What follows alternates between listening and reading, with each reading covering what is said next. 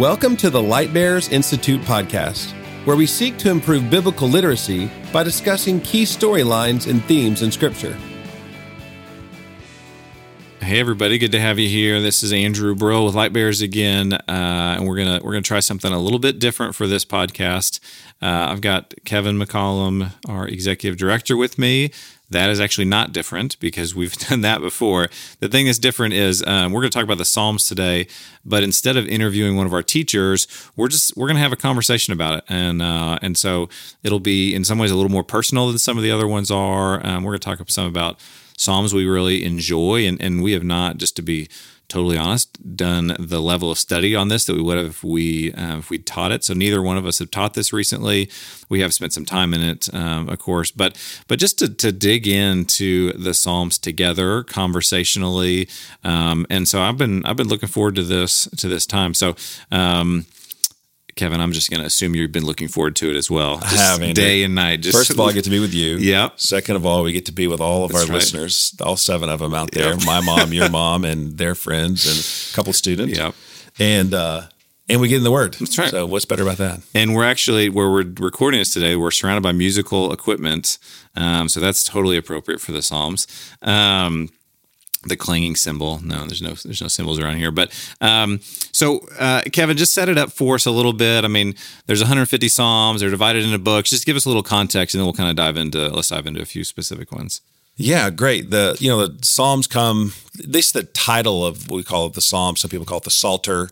Right. It really comes from a Hebrew word that's been translated a couple of different ways, but sort of its older version, it just means songs. Later, it's translated as praises. So the idea really is you have a songbook here. We're talking about a hymn book of God's people that even today we sing straight from the Psalms. Some churches practice that very regularly, but the Psalter has been a part of God's sort of worship diet really since the times of David and before, we'll see. I think that's probably why we read it sometimes, and some of them sound so familiar, is because you'll say, I feel like maybe I've sung this in church at some point. Like, right, exactly. Even as you read it sometimes, like, you start kind of bobbing your head a little bit, like, oh, I remember how this one goes. I mean, you don't actually remember how it goes. It's kind of led you that way before, so... Yeah, what's interesting is a couple of them I found even recently.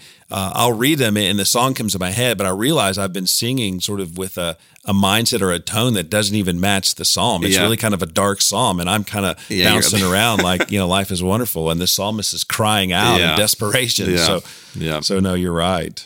So some of the things are interesting. The Psalms, there's several different authors. Really, half of them are ascribed to David, or it says written by David, or a Psalm of David. So that's only about half of the Psalms, 73 to 75. There's 2 others, maybe the New Testament would say were his. There were a couple of other people. There were the sons of Korah. There was Asaph. All of the sons of Korah and Asaph were workers in the sanctuary, so they had some degree of responsibility for, say, festivals or ceremonies or worship times for God's people, and about a third of them are unknown. We just really, frankly, do not know who wrote them, but all of them really have something to do with worship. David was a musician. We know clearly he writes songs, he sang, danced. Again, those who were working in the sanctuary that we mentioned, the sons of Korah and Asaph, had some degree of sort of responsibility for God's people in their worship. And so really there's a lot of weight to not only that these are songs by the title, but the authors themselves were engaged in leading God's people in worship. So this is really sort of a divinely inspired hymn book, if you will. I think of it like in, today we have, some of our listeners might be familiar with this, but like the Book of Common Prayer, where it's this, okay, here's a book of prayers that someone else wrote, and yet we will pray them. And I think we live in a culture sometimes that like, hey, if I didn't write this myself, if this isn't truly coming from me, then it's inauthentic. And I think historically that's not always the case. And so that's kind of the way the Psalms are is, hey, David wrote this, and yet this is going to call me to join my heart and my attitude and my emotion and my words, all of it up into that. And so obviously this is divinely inspired. The Book of Common Prayer is not, but it's the same kind of motif of, hey, here's a thing that's going to call all of us into it. And even though they weren't my words originally, I can enter into that story. And that's a good thing to be called into the larger community. Yeah, absolutely. And you said the word community there. I think it's one of the big points, right? Is that we're not sort of ascribing to God something that isn't his. It's not something he calls himself to. And so the Psalms not only give us divinely inspired hymns, divinely inspired texts to reflect on and to read, to learn about God, but they also model to us an appropriate way to approach God, an appropriate way to respond to him. Without the Psalms, we may tend to be afraid to go to God with honest pleas. Where are you, Lord? Why have you abandoned me? Why are you not coming to my aid? Why do my enemies and the evil people thrive when I'm cast down, if you will? Or we may not be willing to just be exuberant. Blessed be the name of the Lord, and just these high praises you see, especially in the later Psalms. And so the Psalms are a great model. That God does expect authenticity. From us, and whether that's, a prayer from us, a song from us, but especially obviously this being divinely inspired, that this is a psalm we could grab hold of and take before the Lord and say, Lord, that's me. Yeah. That's me right there. That's how I feel. I know John Calvin, I'm going to mess up this quote a little bit, but he talked about the Psalms as an anatomy of the soul, that it is And I think you read through Psalms, and there's going to be times, and this is my own experience, that you read a Psalm and you think, yeah, that's good, but I'm not really connecting with that one right now. And on some level, I think it's fine because, sure. But I'm so thankful that there's Psalms that cover the anatomy of the soul, because on a day that is really difficult or challenging, in a sense, there's a psalm for that. And on the day when you feel like rejoicing, there's a psalm for that. And that's not to mean you use it for your purposes. I just think it's a gracious thing of the Lord to not simply give us histories of his people, but the internal life of some of his people. And so I think that's a healthy way to look at it sometimes. Yeah, it is. And actually, some of the Psalms were written in that very posture. Mm-hmm. You think about a lot of the Psalms have a general theme. This is something about God's character, maybe the history of God with his peoples. We'll talk about maybe a little bit, but even Psalm 3 I was looking at today, it's titled, when David was fleeing from Absalom. So he's writing this psalm in an event. There is a moment, there is a specific time that he relates to when he reads that psalm back or sings that psalm back, even his own day. So that's what they're written with that in mind, if that makes sense. There are moments where a certain psalm would minister to our soul and we'd attach to when maybe a month before that psalm we might have just sort of cast aside and gone forward. Yeah, you even see that when Jonah is in the fish, in Jonah 2, he gives this prayer. Well, it echoes, in some spots, word for word, one of the Psalms. And so I think there is this, at his darkest moment, literally darkest moment, he was underwater in a fish. If I had a symbol, I would give you one on that one, but I don't. But at his darkest moment, what comes back to his mind and what does he pray? He prays Psalms. I see this in my own life. Praying scripture, singing scripture, those are things that are really, really valuable and, in a sense, soul directing. Mm-hmm. And I think that's really needed in my own life. Yeah, and I love the variety for the Psalms. Some people are more, more sort of left brain, right brain, if you will. So sometimes you want to grab hold of this great imagery. My soul is panting like a deer looking for water. You get this, you get this imagery, and sometimes, we're just at a point where it's quite literal. Lord, I'm struggling here. And I go back to maybe Psalm 3 as an example, because David says, oh Lord, how many are my foes? Men are rising against me. That's the beginning of Psalm 3 when he's being chased by Absalom. Well, that's a very literal thing. Yep. That's not intended to conjure up some, higher image. He's being chased and he's crying out to the Lord. And yet that too is a song before the Lord. That too is praise, because he knows God will deliver him. And he says that even later. And I think it's great if you read the Psalms, they're not disconnected. So we could talk about how certain Psalms, kind of hit us at certain times, feed our soul in different ways maybe, but they do have themes. You see really through the Psalms God's people singing out the very themes we've seen throughout the Old Testament all along. You know, God created the world, and man fell and rebelled, and God provided a way of escape, you know, that God's faithful and true to his people, and God brings full restoration. And in the end, God gets glory to all the earth. You know what I mean? And his people will follow that, and in his glory will be caught up in that, and we'll be delivered, and we'll be also at his right hand. And so, you know, you see creation, you see fall, you see redemption, you see restoration, you see all of these great themes, and this theme's all underneath one true God, the one God, you know, and his one people. Yeah. So. Yeah. Well, we talked about this. I mean, just as you and I have talked about the Psalms, it's divided into these 5 different books. So books within the book of Psalms. And so let's work our way through those a little bit. Psalm 1. Don't worry, folks, we're not going to do all 150 of these one at a time, but Psalm 1's the first one. It opens book 1. I know you spent some time on that one, and Psalm 2, and just in your own study over the years. Talk us through what you see in Psalm 1 and what you've learned there.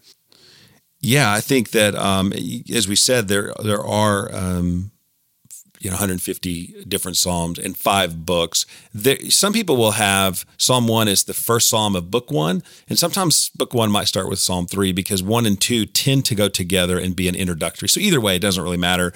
The idea is that 1 and 2 really set up big themes throughout all the Psalms. And Psalm 1 starts with, "Blessed is the man who walks not in the counsel of the wicked, nor stands in the way of sinners, nor sits in the seat of scoffers, but his delight is in the law of the Lord." And it goes on about meditating on that law. It talks about those who are scoffers, the wicked. They're not so. They do things differently. They mock and they scoff, and in the end, they don't even get to stand in the judgment. You know, that they're not going to stand before God. God will do away with them. And in Psalm 2, we see that actually all the nations rage and join the wicked against this one whom the person in Psalm 1 follows, the righteous man, if you will. And you see this great psalm of certainty, right? You've got the kings raging and plotting, but it says in vain. It says the Lord laughs. He holds them in derision. He says this great statement in verse 8, Psalm 2:8. I'll find it here. There it is. Sorry, verse 6. Wait for it, folks. Yeah, wait for it.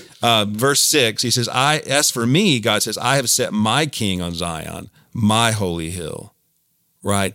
God's like, look, you can rage and plot and be wicked, and you can scoff and you can mock. You can do it as individual someone. You can do it as a nation, Psalm 2. You can do it as a league of nations, Psalm 2.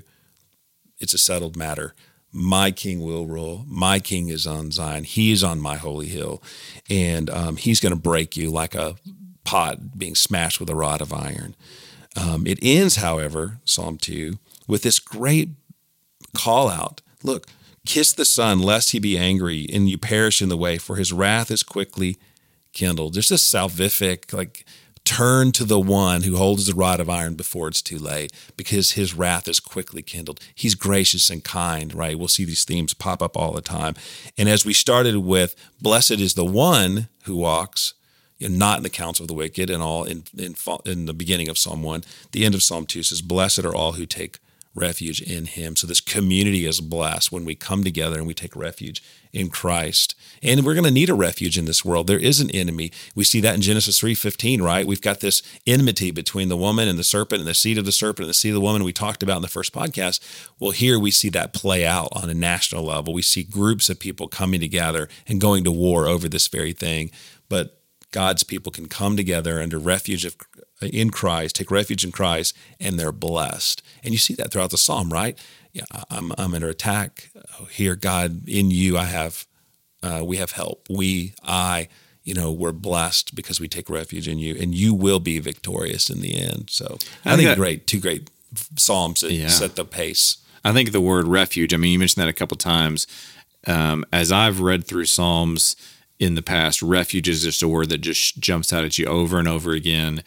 And then I know when we had Jim Hamilton from Southern Seminary, last year, a couple of years ago, come and share with our staff. He has a book that talks about the glory of God and salvation through judgment, that there is judgment, but there's salvation within that, for those who have Christ as their refuge. And so I think that's the thing that, as you kind of make the Psalms personal for yourself, I think that's one of the natural challenging points, is to say, what does it mean for you, for me, to take Christ, to look to God as my refuge, to make God my refuge in this season of life? There's obviously the big salvation piece of that. There's also the day-to-day. What does it mean for God to be my refuge? So you listener, that's one of the things I would say, to just spend some time thinking through, wrestling through, is what does it mean for God to be your refuge today? When you probably aren't fleeing from a king that's chasing you, but still there's a call to know God as your refuge. Mm-hmm. Yeah, it reminds me of Psalm 42, I think. Great transition. Yeah. Wow, that was written in front of me. I mean, that was a great transition right off the top of my head. No, but Psalm 42 means, we talked about this. What a great psalm to kind of apply that. I have my own journey with Psalm 42. I know you do as well. I mean, what is it about Psalm 42 that we relate to so well? Yeah, I mean, the phrase, and again, this isn't an original phrase. This is something that I think it was Martin Lloyd-Jones, the old pastor, who said this, but he said, one of our chief problems, he probably uses the word like maladies instead of problems, but one of our chief problems is that we listen to ourselves instead of talking to ourselves. We get up in the morning, and how I'm doing is determined essentially by how my heart, my head tells me I'm doing. And he says, well, one of the things we need to do is we need to change that and talk to ourselves instead of listen to ourselves. And he uses Psalm 42 as the example there. And verse 5 says, why are you in despair, O my soul? Why have you become disturbed within me? So he's talking to his soul. Hey, soul, why are you in despair? And then it says, hope in God, for I shall again praise him for the help of his presence. And then it reiterates at the last verse, why are you in despair, O my soul? Why have you become disturbed within me? Hope in God, for I shall yet praise him, the help of my countenance and my God. So there's this, and for those of us, myself included, who are self-analyzing, introspective to a fault, literally to a fault at times, there's something really helpful and instructive about saying, hey, there's times where instead of just analyzing how you're doing and listening to yourself, you just need to tell yourself, hope in God.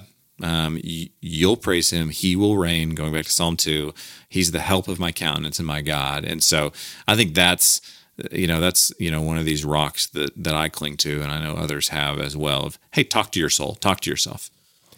Yeah, what's interesting here is so many of the Psalms are about an enemy, mm-hmm. and it's an enemy without. Right, it's another nation. It's somebody pursuing, as we talked about even with Psalm 3. But this is yourself. You are your enemy here, mm-hmm. isn't it? And I think that makes Psalm 42 really distinctive. When he, as you said, as he says, is he's rebuking his own soul, as he's calling his own soul out. He's really talking to himself. And you get no sense that there's a third party out there, a second party, causing any problem in his life. And as the sons of Korah knew well. Yeah, so I think it's great. I love this. The book Spiritual Depression by Martin Lloyd-Jones is a great resource. He unpacks this well, but this over-introspection is a downward spiral. It just leads us to deeper darkness. Not that introspection is wrong, but as you said, there is a line. When you cross it, there's nothing productive at that point. And sometimes we just have to look at ourselves and just preach the gospel back to ourselves. Like, I've been bought with a price. I'm Christ. I've got a hope in God. I will come, because God promises covenantally I'm his, in all these stories. And, for me, as you know, and as those close to me know, the last year or so have been pretty challenging, physical challenges, and I've had to pull out of some things. Maladies, perhaps? Some maladies. Some parodies, some melodies along the way. It's been a tough season, and so having to deal with those things apart from the Psalms, is really difficult. But man, when I found myself here, when I found myself in some of these other Psalms, and was able to say, yeah, this is me too, Lord. It really guarded my thinking, so that when my physical body was struggling and I didn't have answers, it allowed my spirit to continue to to depend upon Christ, where the word of God became that fresh water that came. I didn't really need the high praise Psalms at the end. I wasn't ready for Psalm 150. I wasn't ready to shout, and I wasn't ready to clap my hands and play loudly and dance loudly before the Lord. I just needed to know it was going to be okay. Yeah. And Psalm 42 was just one of those key ones. Yeah. This is one of those I referred to earlier, actually. It's the deer pants for flowing water. My soul longs after you, this praise song that some of us, probably sang, years ago. And I sort of sang that as this but man, I read it here and it's like, I am desperate for a drink. It's not that I'm so passionate for you that I can't wait. It's like I'm at the point where I've exhausted myself to the end and all I can do is fall into the stream. And this psalm just really spoke to me in that way. And so it's just great. What a gift the Lord gave us in giving us these psalms, I think. And I think a lot of times we, our culture, we short circuit it a little bit. We look at the Psalms and we say, okay, great, I can voice whatever I want to God. God's not afraid of my questions. And that's true and that's good. And that's one of the lessons of the Psalms. Most of the time when you read the Psalms and it starts with where are you? I'm lost, I'm confused, that sort of thing.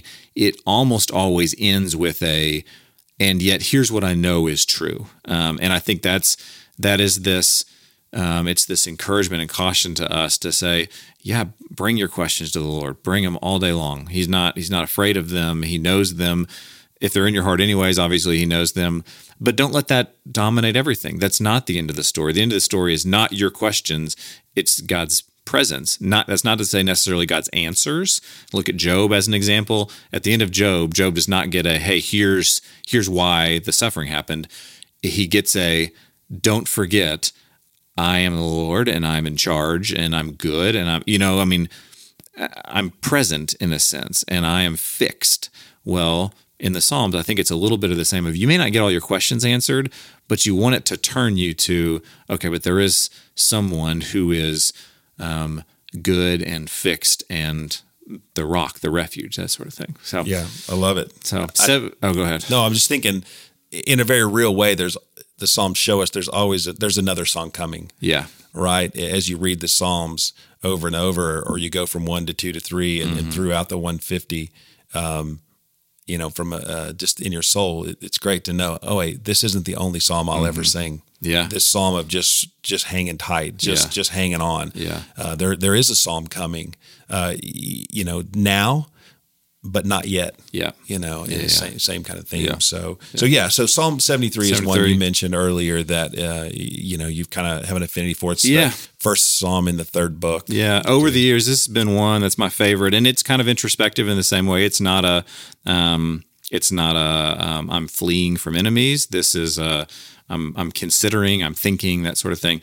So this is by Asaph. So this was a guy who was, as you said earlier, one of the lead singers in a sense. So First Chronicles is going to mention him as he worked for David as one of the chief singers. So it makes sense that he would be one who writes this, or the people he worked with, he kind of represented them. But it's kind of from his school. As a fun side note, his brother in 1 Chronicles 6, his brother's name is He-Man, which I think is phenomenal. I don't know if that's actually how it's pronounced in Hebrew, but I'm going to pronounce it that way. It's hard not to have this image of the singer and the He-Man beside each other. They might have a different stature about them, but that's probably unfair, right? So here we have the psalm that's He-Man's brother wrote, but it starts with, surely God is good to Israel, to those who are pure in heart. So he kind of starts with this, okay, here's what's true, and then immediately goes to, but as for me, my feet came close to stumbling. My steps had almost slipped. And I've had moments of that in my life whether because of, almost going into sin or as is the case in this one, I started thinking the wrong way. I started, for him it was, I was envious of the arrogant. I started to think, there's no good judgment in the end here. People can live however they want. There's no benefit to serving the Lord. Like, I think we've all had thoughts like that at different moments in time. And he has that, and he acknowledges that. He said, this is what I saw, and this is what it seemed like. And so there's kind of about 8-10 verses of that. And then, he says, verse 13, surely in vain I've kept my heart pure. I mean, this is a guy who's one of the chief singers of Israel saying, I watched everything and it just seemed as if this is all pointless. This following of the Lord, surely it's in vain. So he says that in verse 13. And then just after that, he says, if I had said thus, if I had said, I will speak thus, behold, I would have betrayed the generation of your children. He said, if I had spoken that way, I was senseless and ignorant. I was like a beast before you. So it says that he came into the sanctuary and he saw things rightly. So he kind of looks and says, I was seeing things wrongly for so long, however long that was, I don't know. And he says, then I came into the sanctuary of God and I perceived their end. So I looked at the arrogant, I looked at the wicked, and it seemed as if everything was working out well for them. But then I came into the sanctuary and I perceived their end. It doesn't mean that he saw what actually happened to them. He said, I perceived, I understood their end. And then it ends with, and this is maybe a little more familiar to some, it says, whom have I in heaven but you, and besides you I desire nothing on earth. My flesh and my heart may fail, but God is the strength of my heart and my portion forever. And so he kind of switches to this perspective of, it seemed as if the wicked were prospering, but ultimately, who do I have but you? Earth has nothing I desire besides you. My flesh, my heart, everything I have, that may fail. God, I'm going to trust you to be my portion, kind of regardless of the results. And so I think that's another, just personally, that's been one over the years that has just been a rock for me of, hey, in the midst of being confused in terms of, hey, what's the value of, this or that? God, I want you to be my portion. Whom have I in heaven but you? Reminds of, in John when Peter says, where else are we going to go? You have the words of eternal life, and so that's just one I've loved over the years. So, okay, Psalm 90. I'm gonna flip it to you. We've talked about Psalm 90 from Lightbear's perspective over the years, but Psalm 90, it's the one psalm that we have that is ascribed to Moses. So this is one of maybe the oldest psalm we have. Talk about Psalm 90 for a minute. Yeah, it's a great point that with it being from Moses, and I think the theme of 90 really, as you read it, it really just highlights that God's been here from the beginning. God's going to be here at the end. God's ways will come to pass. This is a great statement. This is verse 2. Before the mountains were brought forth, or ever you had formed the earth and the world, from everlasting to everlasting, you are God. And immediately after that, it says, you return man to dust. I mean, you kind of get that contrast pretty quickly, right? Moses is not playing around. It's God's eternal. You're born in dust, you go to dust, and that happens that fast. Yeah. And so you get this great history of sort of God's working on our behalf.